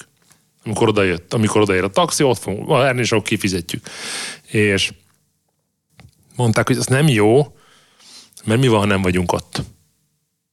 $3 a taxi. Tehát a fizetésnek a negyed részét elbukja. Az nagy rizikó, úgy igen. Igen, és akkor elmentünk értük egy másik taxival, beültünk együtt a taxi, és a 2 taxival megjöttünk, és kifizettük, meg 6,50 volt a Havana Club room, és akkor add össze a $12 fizetéssel, hogy 1 üveg töményet kapsz, vagy 2 üveg töményet kapsz a tanársegédi fizetésből. Tehát itt azért egy ilyen nagyon-nagyon torz gazdaság van. De érdekes volt. Voltunk ilyen nagy batárba, elmentünk búvárkodni, és mondták, hogy kivisznek bennünket a merülő helyre, és hát egy ilyen iszonyatos csörgéssel ment valami régi bujik, és mondom a madárnak, hogy figyelj már, hát 30-al megyünk. Hát azt mondja, igen. Az, hogy ez ennyivel tud menni, mondom, mi az, hogy ennyivel tud menni? Hát na, ez egy autó. És megálltunk a merülő helyen, és megmutatta a rotációs kapát a motorháztetőre. Traktor motor. Egy traktor dízelmotor bele volt henkölve, és a hűtést úgy oldották meg, hogy a vezérmű tengely meg volt hosszabbítva, a szelepfedél ki volt fúrva, és egy ventilátor rá volt csavarozva a végére, ami szívta a hűtőről a levegőt. És azt tudod, hogy ezek a csávók, ezek lesznek az első telepesek a Marson, amikor majd az lesz, hogy Elon Musknak végre összejön a Starship projekt, és akkor elindulhatnak az első kolonizáló űrhajók, és ha van egy kis esze, már pedig elég sok minden utára, hogy végül is van esze, akkor nem ilyen gazdag pojácákat, meg az MIT-ról mindenféle tudósokat fog összeszedegetni, hanem kizárólag a kubai autószerelőket, meg ilyen az 1-2 utolsó életben lévő magyarországi szakít, aki ugyanígy végig tolta az átkost azzal, hogy lényegében az általa készített saját szerszámokkal, meg a 10 ujjával kellett mindent megoldani, és azokkal kell kimenni, megpróbálni létrehozni egy kolóniát, mert bakker, annak van esélye életben maradni. Fölépíti a házba. Igen, pontosan. De csinál benne, és a házba csinál űrhajót utána. Így, igen, de hát másképpen ez nem fog menni. Voltam gumisműhelybe, kíváncsiságból elmentem, mert láttam, hogy ki van téve egy gumi az útra, és akkor így összeraktam, hogy akkor ez egy gumis műhely lehet. A gumis műhely az úgy nézett ki, hogy volt egy ilyen 5x5-ös helység, amiben volt egy satupad. Satu nem, csak satupad. És egy ilyen, letaposott döngölt föld, ez volt a padló, és akkor kerestem benne a gumisgépet, de az nem volt. Tehát gumisgép nem volt, csak pajszarok és kalapácsok. Tehát ennyi. És ott a tömlő nélküli gumit szerelték boldogan. Megoldották. Tök mindegy. Sokat kell ütni, sokat. Ha rá van rohadban, leverik, kész. Mondjuk ott a sólétő nem rohad rá, meg ilyenek. Legalább az, igen. De tényleg az, hogy a felszerszámozottság az egészen megdöbbentő, és amikor látja az ember ezeket az amerikai régi cirkálókat, és a fényképen úgy jól néz ki, hogy ez, hogy fú, ez tényleg patent, de amikor ott állsz mellette, és megnézed, akkor látod, hogy iszonyat gitben van az egész. De igen. Kartesnyével így húzták a csábok az oldalára a gittet, és mindenféle motor csühög bennük, csak az eredeti nem. De alkalmas arra a célra, hogy egy géperővel el lehet jutni valahonnan valahol. A busz? A nyerges vontatós busz, az megvan neked? Hogyne. Dromedár. A karám. Mi azt jelenti, mintha Dromedár néven hallottuk volna emlegetni. Mert egy ilyen tehát a nyerges vontató vontat egy egyébként buszban folytatódó felépítményt, és van egy ilyen púpja, és ettől a Dromedárnak hívták. Igen, meg volt olyan is, ami egy konkrét nyerges vontató, plató, és a platón ez a klasszik ilyen karámkerítés, tehát nincs oldalfal, meg semmi, nincs se tető, se semmi.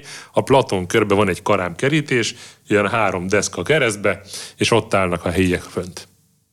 És szigorúan állva mindenki kapaszkodik így azért is megy a kamion a nyerges vontató, és az busz.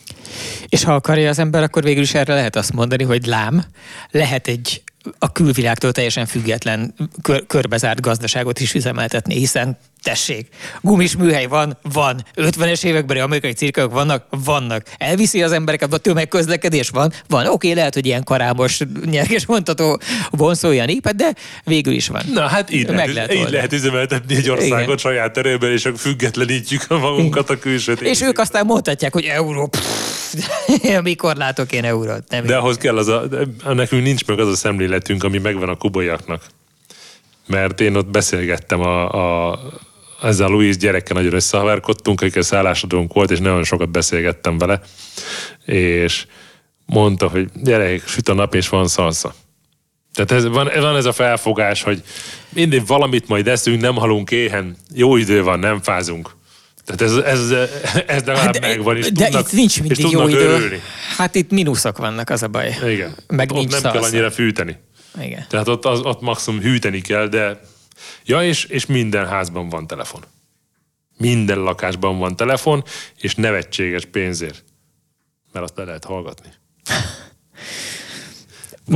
Vonalas. Internet az akkor 2005-ben hát a gyakorlatilag nem létezett. Ilyen szálláshelyeken sehol nem volt wifi, meg ilyenek, az felejtsd el, és borzasztó pénzbe került. Tehát szállodába bementünk, mert muszáj volt e-mailt írni, vagy valamiféle kommunikációt lefolytatni, mert ugye a mi életünknek már szerves része ez, és hát borzasztó pénzeket fizettünk érte. Igen. Nagyon érdekes, hogy mennyire jól tud működni egyébként ez a kommunikációs lehasítás és az eluralása a kommunikációs csatornáknak. Én Twitteren követek egy csomó most így Ukrajna kapcsán Ukrajnához kapcsolódó természetű felhasználót is, és nagyon markánsan visszatérő élmény, tényleg nagyon sokan írják, ahol olyan a család, hogy a családnak egy nagy része Oroszországban él. Van ilyen egy rakás, úgyis, hogy ukránok, de Oroszországban egy része, úgyis, hogy oroszok, de Ukrajnában él a családnak egy része, úgyis, hogy vegyes. És 100 szám, 1000 szám számolnak be arról emberek, hogy bizonyos értelemben hazatelefonálnak. Tehát volt egy csaj, aki leírt, hogy fölhívja az anyukáját, aki Oroszországban él, és sírva meséli, hogy mi történik, és az anyukája nem hiszi el. Tehát egyszerűen azt mondja, hogy de hát ez nem igaz, lányom, hát most szabadítunk föl benneteket a fasiszták alól, és ő meg mondja, hogy nem, bazd meg, anya, az van, hogy a fejemre robbantjátok az óvodát meg a gyerekre, és micsoda? Nem, ez nem igaz, ezt nem szabad elhinni, a propagandát, az van, hogy... Hát van most egy nemzetagya. Mert nem ér az információ, hát Észak-Korea ugyanez. Szóval kivinni egy észak-koreait valahol Nyugat-Európába, és megmutatnád neki, hogy elhoznád Magyarországra, és megmutatnád, akkor azt hinné, hogy preparált helyszínekre viszed. Mert hogy ilyen nincsen. Mert ennyi árul innen nem lehet a boltban. Tehát ez színház.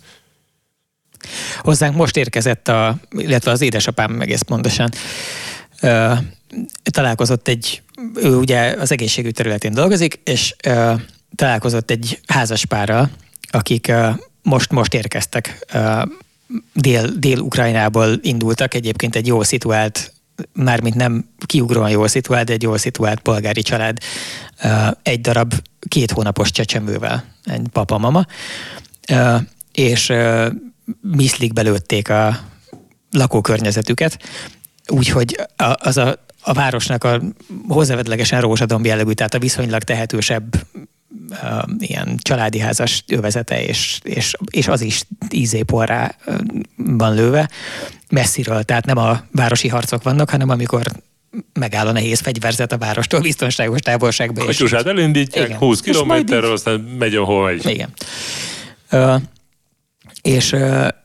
És napokon keresztül jöttek mindennel, tehát az autóval közlekedés az ugye, hiszen nincs üzemanyag, ezért ez nem nagyon sokáig opció.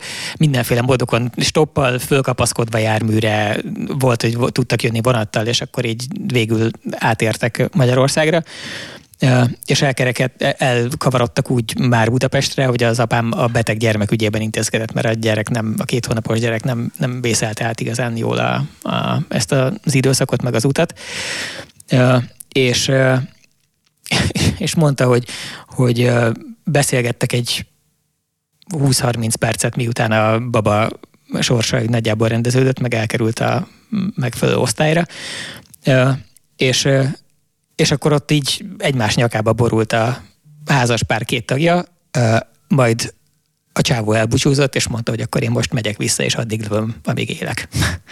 Hogy nincs olyan, hogy akkor ők most így ezt itt lezárták ezt a kérdést, hanem mert így instant fordult vissza, és hogy valószínűleg ez az a része, amit nem gondolt végig annak idején a Putyin elvtárs, hogy ezek a srácok, ezek igazából egy kicsit olyanok, mint az oroszok. Tehát az oroszok is ezzel nyertek meg egy világháborút, ha úgy tetszik. Hogy, és ugye az van, hogy ezek az orosz gyerekek, akiket ott küldtek ki, és katonákat, ezek nem akarnak ölni.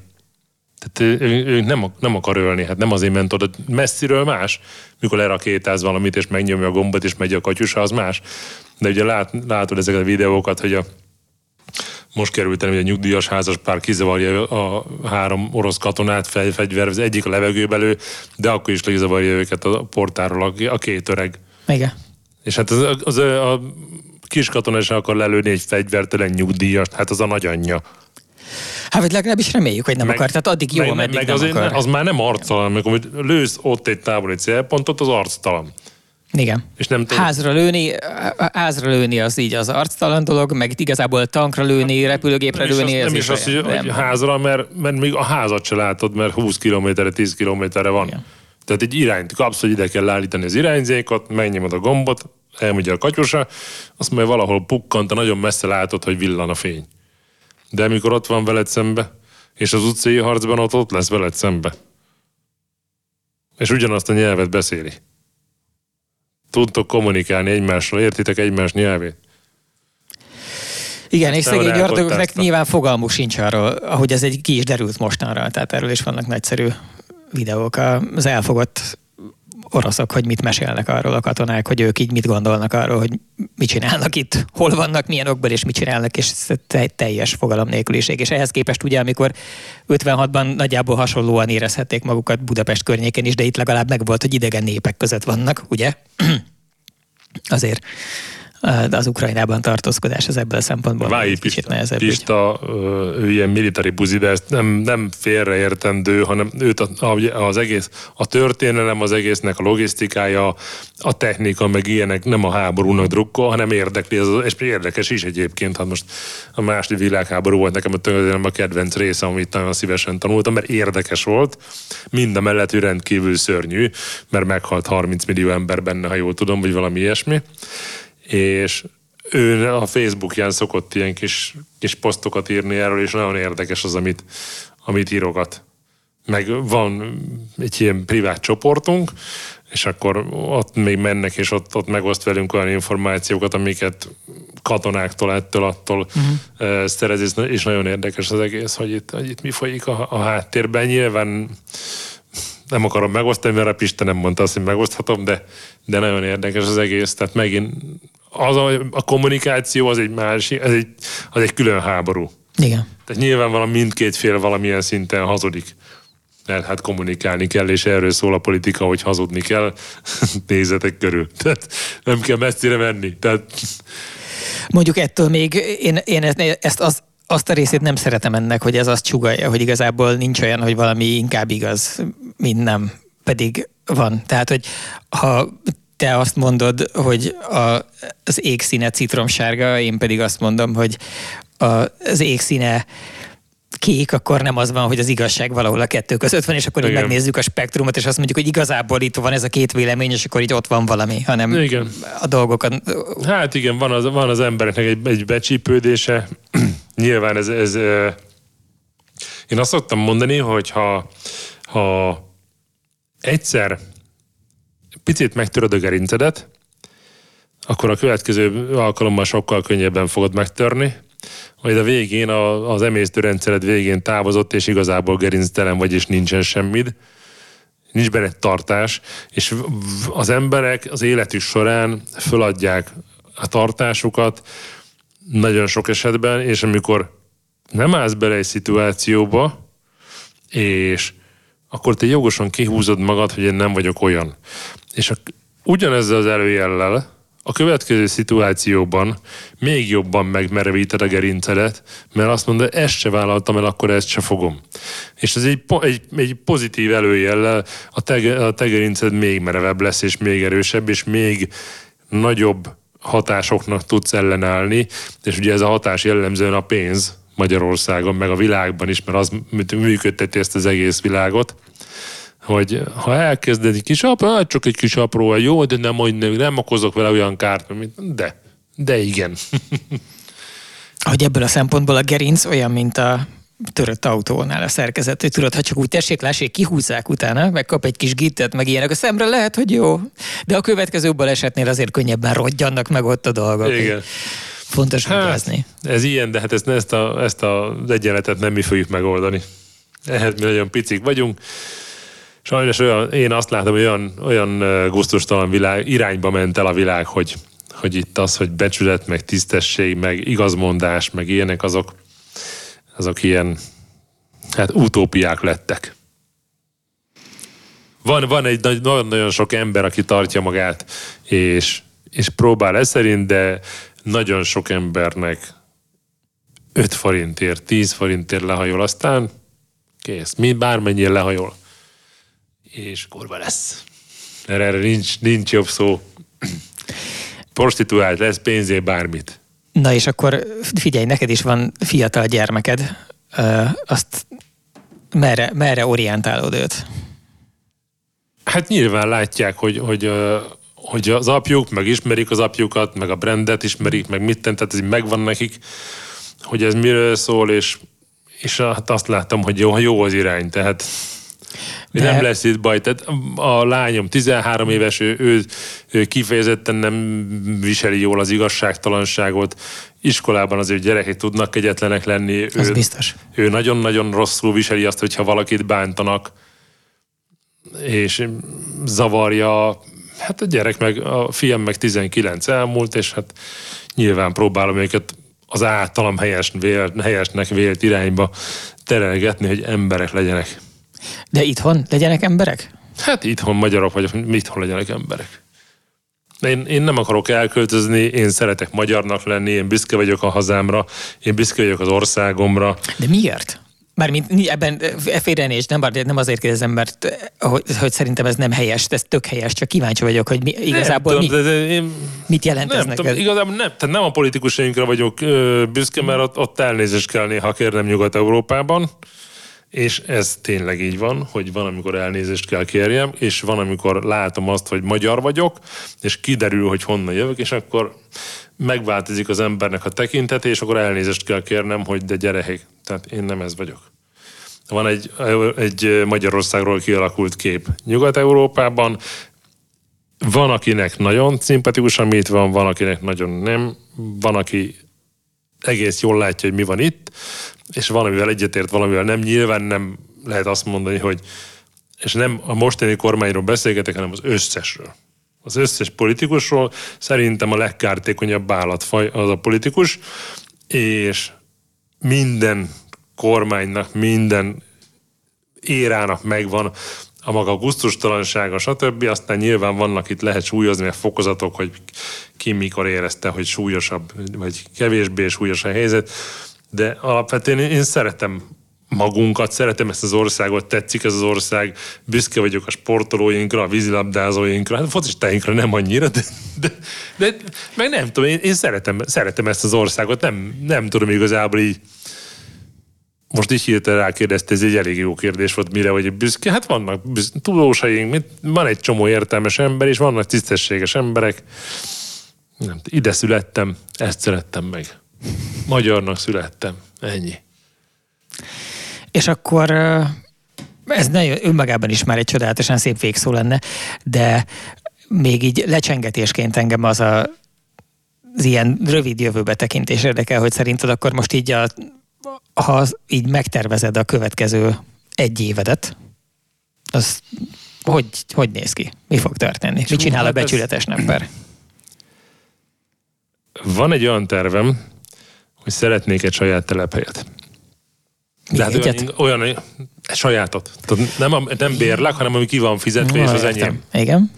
És akkor én szeretnék oda egy nem Itt nem arról kell, abba kell gondolkodni, hogy 4000 autót akarok eladni egy évbe, hanem egy olyan telepet akarok csinálni, ami kis csinos, olyan garást akarok bele, vagy olyan műhelyt, ahol az én szarjaim elkészülnek, a játszós autó, etc.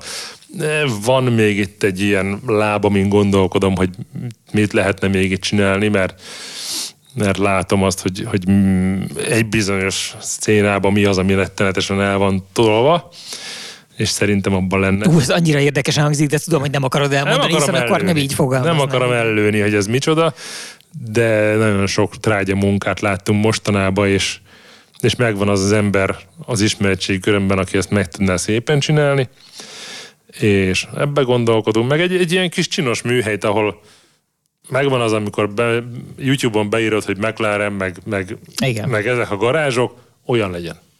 Tehát olyan legyen. Végülis elég magasra tetted a létszert összességében.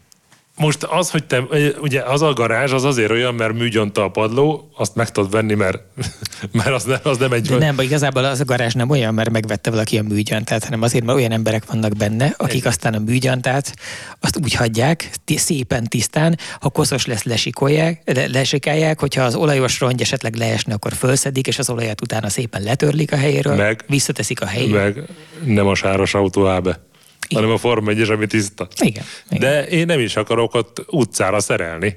Tehát lesz egy állás, ahol a saját szarom elkészül, amit én árulok, és utána akarok már is állást, ahol ezek a kis játszós kocsik, meg YouTube-os projektek, meg mit tudom én, szépen elkészülgetnek, és az, hogy a bútort, meg mindent, amit ott megveszel, meg a szerszámot megveszel, pénzbe fog kerülni, nyilván, de amikor ránézel, akkor az olyan, bád meg, azt a kurva. Tehát ez igen. És a műgyantát azt föl lehet törölni, nem is műgyanta van otthon a garázsba. Nyilván akkor volt a legszebb, mikor elkészült, és azóta összekarcolódott, mert hát rajta járok, és autók állnak ki be rajta, de van olyan van olyan pillanat az évben, több is, amikor kiállok az autókkal, lemegyek 4 kézlábra, megfogom a nitrohigítót, és végigmegyek. És négyzetcentiméterre végigmegyek az egészen. Ha egyszer nagyon gazdag leszek, és akkor tiszta. És neked lesz a következő kerek születésnapod, akkor vásárolok a Corningot, megkeresem, ők gyártják a Gorilla Glass, tudod, ezeket a különlegesen kemény üvegeket, a mobiltelefonok kijelzője meg ilyenek, és onnan vásárolok neked annyi négyzetméter Gorilla Glass-t, amivel így le tudod borítani úgy a műhelyet padlóját, hogy csodálatosan csillogni fog, és nyugodtan ráállhatsz akár egy vasúti kocsival is, hogy azt is betolhatod, mert csak egy kicsit szikrázni fog, de megkarcolni nem tudja. De ez ugye, hogyha én azt zavar engem, amikor bemegyek egy műhelybe, és megfogom a kalapácsot, és fekete lett a kezem. Jaj, igen.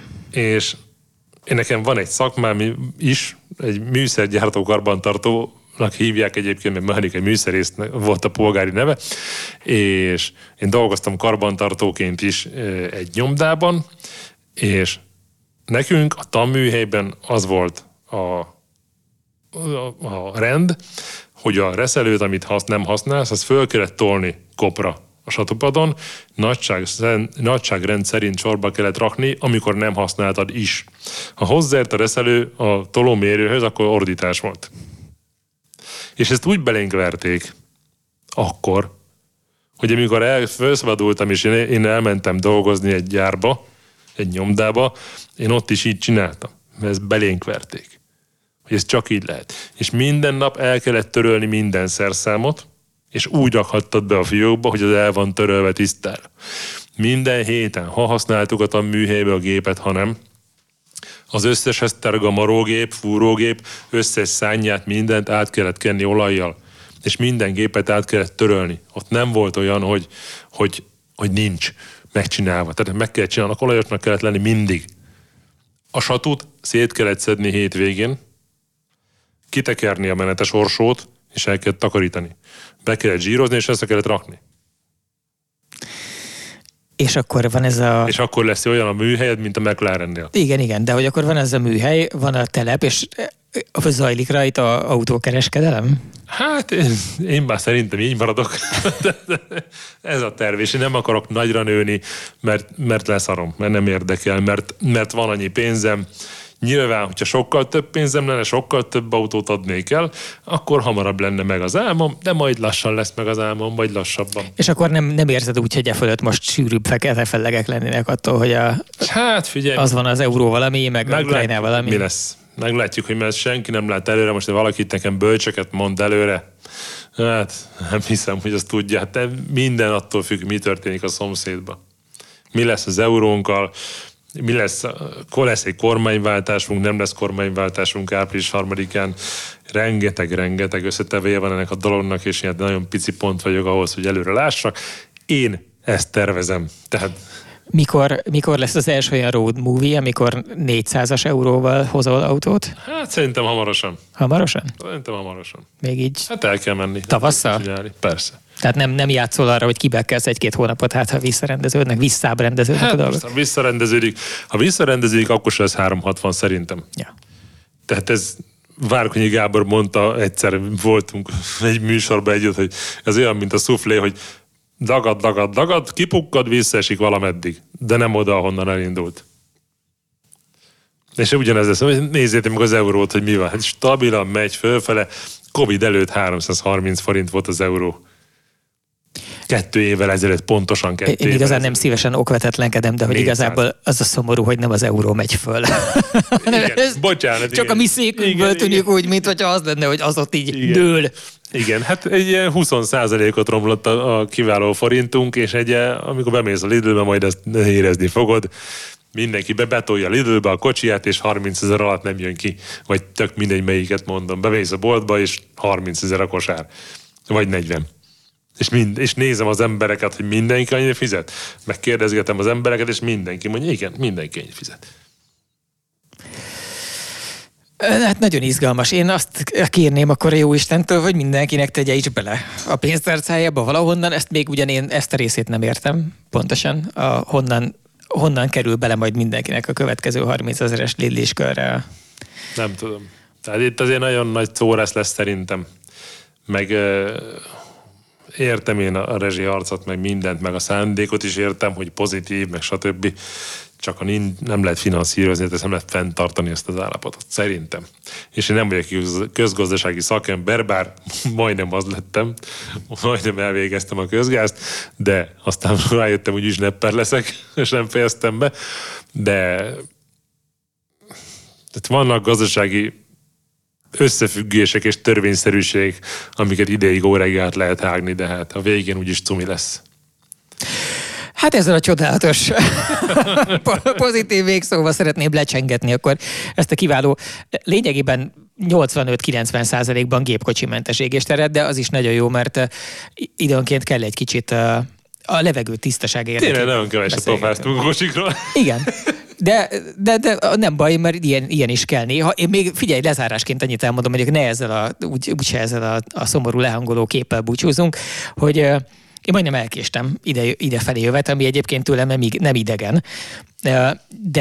De most nagyon szerettem volna időben, tehát ilyen jellegű melóból nem szeretek elkésni, és nem is szoktam, és repülőgépet sem szoktam lekésni, és tehát a fontos dolgokat általában megcsinálom.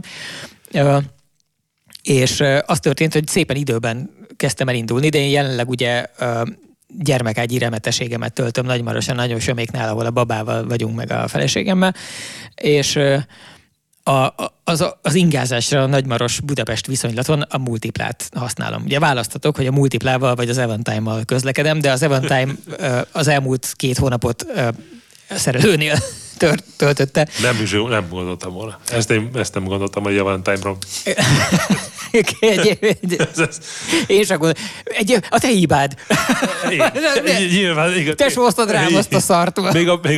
Még a Velszat is tudnám mondani, ami hasonló megbízható. Igen, aztán szegény hallgatók nem is tudják, hogy az úgy volt, hogy amikor én belebotlottam a saját volt régi Evantime-om hirdetésébe, nem is tudom, ez már 3 éve volt nyáron, talán még a Samúval voltunk Szlovéniában. Valami ilyesmi volt, igen. És viszonylag ilyen 1 millió forint alatti áron hirdették valami kereskedésben, és már a fotókon is látszott a nagy szomorúság, ami így általánosan körbevette az autót. és megkértem a drága Neppert, hogy nem nézne rá valamikor, és kérdezné meg, mint szakember a szakembert, hogy igazából mindenki tudja, hogy én teszek szívességet bárhány forintért hozom onnan, de hogy mégis mi az az összeg, amiben meg tudunk állapodni, mert ugye azért őt kértem meg, mert egyrészt ő szakember, másrészt nekem, mint tévés majomnak az volt az elképzelésem, hogy ez rosszul áll, tehát hogy én nem veszik jól magát, ha én megyek oda garasoskodni. Hát nem csak az levágják rólad, hogy vagy turista. Hogy ráadásul turista vagyok, és madár, nem értek hozzá, úgyis bármit kifizetek érte, és azért vettem volna meg, mert az volt a tervem, hogy elektromossá fogom majd egyszer alakítani, és milyen aranyos lesz, hogy ezt a projektet a saját 15 évvel korábbi Eventime-on fogom tudni elvégezni. És akkor te elmentél, megnézted, és mondtad, hogy igazából annyira nem is reménytelen. Hát így külsőleg, hát amit ugye körbeszaladtam az autót, és megnézegettem, hogy milyen, akkor fölhívta a telefonon, hogy hát mi az, amit így elsőre lehet róla látni. És akkor meg is alkottunk ott a kereskedelmi rettenetes összeget, ami 305-900-ból, vagy valami ilyesmi volt. Olyasmi, igen, azt hiszem 9 helyett 6 kiló lett a véget. Igen, és akkor mondta, hát de onnan figyelj, ezt nagyon jól tudod te is, meg én is, hogy én vagyok a vevő. Tehát a vevő. Igen. A vevő. És így határozott néven értendő. És ez kurvára nem fogja tőled megvenni senki, én viszont tudok érte ennyit. És akkor egy ilyen 3 perc alatt meg is egyeztünk, hogy hát akkor ez jó lesz így.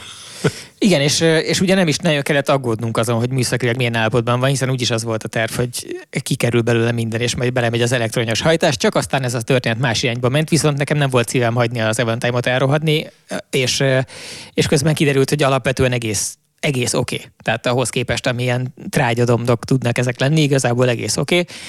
És elég sokat mentem vele, és relatíve, tehát amire számítanál, ahhoz képest kifejezetten szépen és stabilan működött, illetve amikor bajai voltak, akkor azok mind olyan bajai voltak, hogy hallasz valami sípolást, ránézel a műszerfalnak éppen arra a szegmensre, amelyikben pont van áram és világít, mert ugye ezek változnak, és sose az összes, és akkor ott megtekinted az éppen esedékes, hol éppen a check engine lámpa, hol csak annyit ír ki, hogy szervíz, ilyen nagyon minden további nélkül, hol felvillan mondjuk a dinamikai stabilizáló rendszernek a piktogramét, tehát valami beavatkozást kér, de alapvetően működik tovább. Ez volt az Eventime használatnak a markáns élménye, hogy menni megy. Kivéve egyszer, tehát egy alkalom volt, amikor lerohadt és trélerezni kellett, és aztán most valamikor télen, még tavaly évvégén megállt benne egy darab henger a 6-ból, ami egyértelmű volt, hogy ez gyújtott trafó, ami náluk egyébként, tehát az Eventime egy gyújtott trafóval úgy van, mint a drogos, az ilyen ecstasy tablettákkal, hogy így egyre éhesebben tolja a szájába, hogy így megy a parti, és így először csak egyet óvatosan, és utána már így 4-esével vagy fürtökben tolja a szájába. És el kellett jutni, de én csak egy helyre hordom az Eventime-ot az én választott gurujaimhoz. És akkor ilyenkor fölhívom az imit, hogy elnézést, volna ez a helyzet, és akkor mikor vihetem?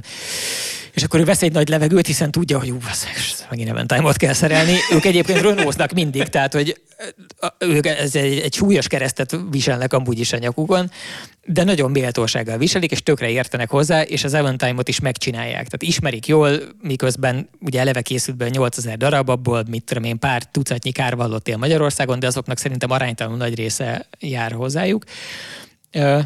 És nagy részüket elkísérték a kukába azért. Igen. Ja. Mert a fenntartási költség, meg a javítási költség olyan összeget emésztene föl, hogy Nyugat-Európában ezeket elengedték, és elmentek a szemétbe.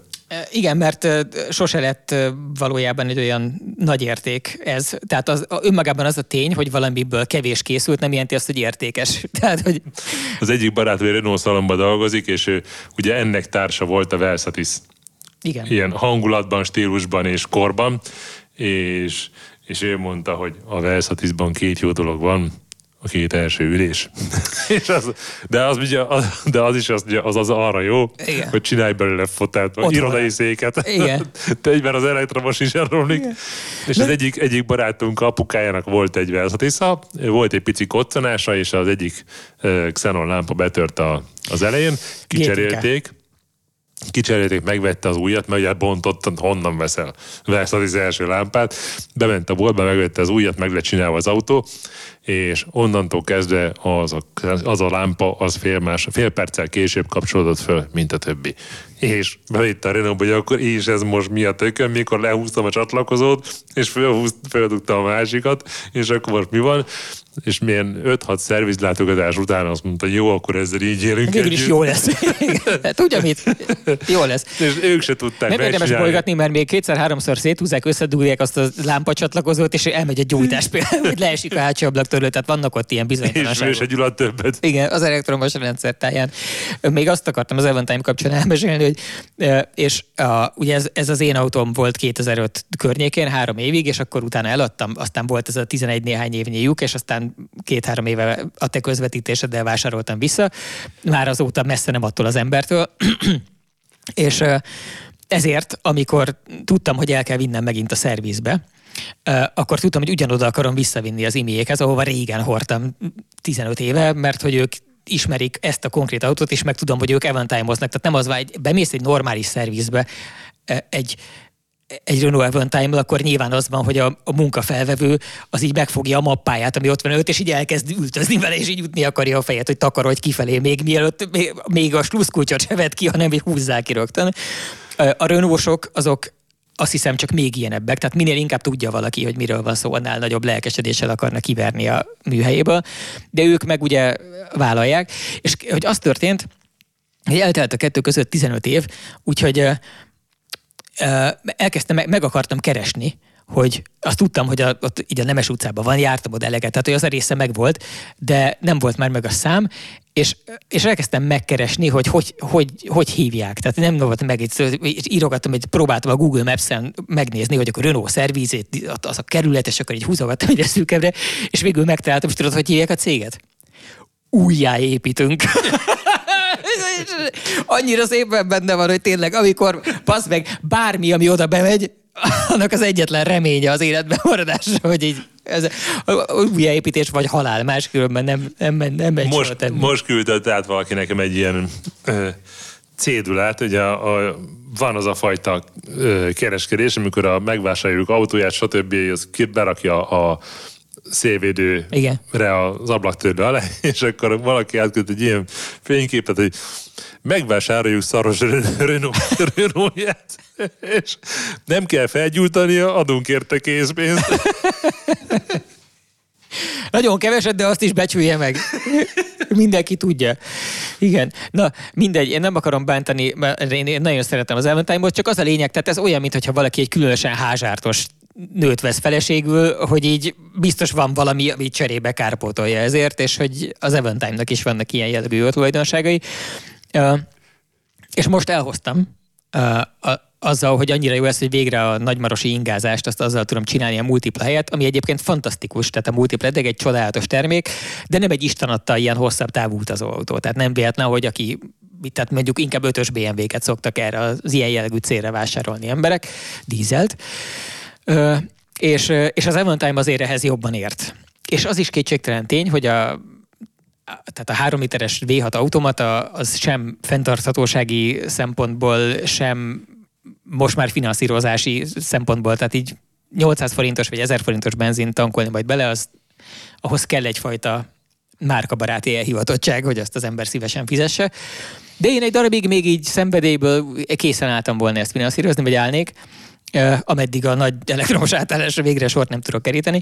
És akkor az történt, hogy elhoztam a szervizből, ahol már meg rögtön megmondták, hogy mindent megcsináltak rajta, kivéve, hogy a kipufogóval nem tudtak mit kezdeni, bár annyira szét van rohadva, hogy oda igazából alá kell építeni egy rendszert, másikat, mert nem tudsz, tehát nincs olyan boltja a világnak, ahonnan veszel egy De a Renault-ba lehet venni. Nem, ott se lehet. Már ott se? Nem, nincs ilyen megoldás, csak építeni lehet gyártatni, kész. Így van, de hogy azt meg ők nem, ahova ők szoktak ilyen ügyben járni, ők az a társaság abba hagyta a kipufogózást, és akkor most nekem kell majd találnom. A Janóék megcsinálják. Janó dob. Ők csináltak már nekem ilyet. Nekem is ez a és ők szépen csináltak.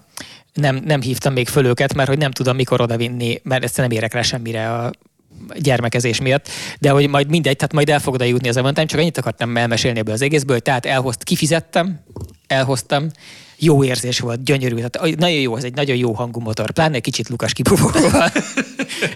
ilyen kellemes, bajós mormogás, most nagyon szépen, sejmesen is jár, fantasztikus hangulata van, ugye a világ legjobb belső terei közé tartozik az Avantime, tehát sok szempontból szarautó, de így a hangulata az nagyon jó.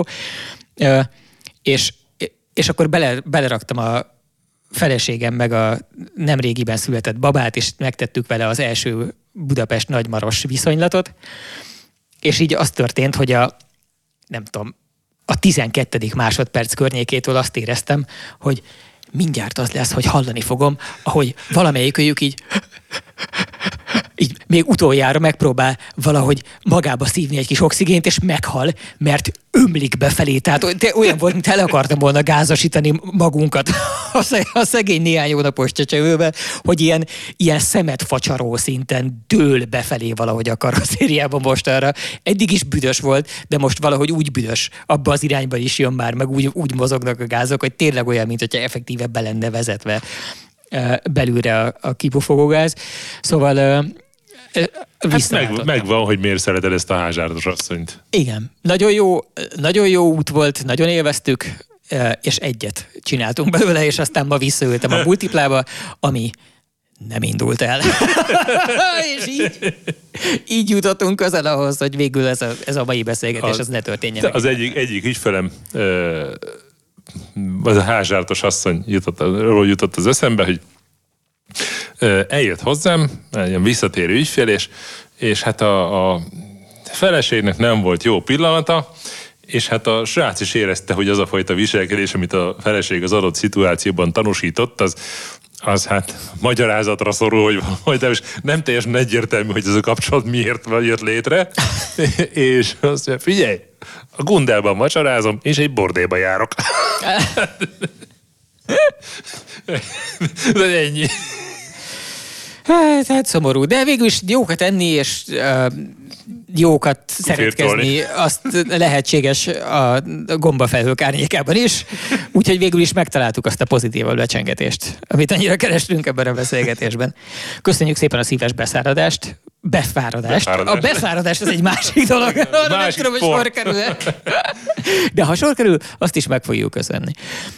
Nektek is köszi a megtekintést vagy a meghallgatást, drága hallgatók. Ez volt az égéstér, ami hagyományos körülmények között inkább autókkal szokott foglalkozni, és végül is azért a végére kerestünk nektek autókat is. Úgyhogy búcsúzik tőletek a Becsületesnepper és a Karotta Cseh. Sziasztok!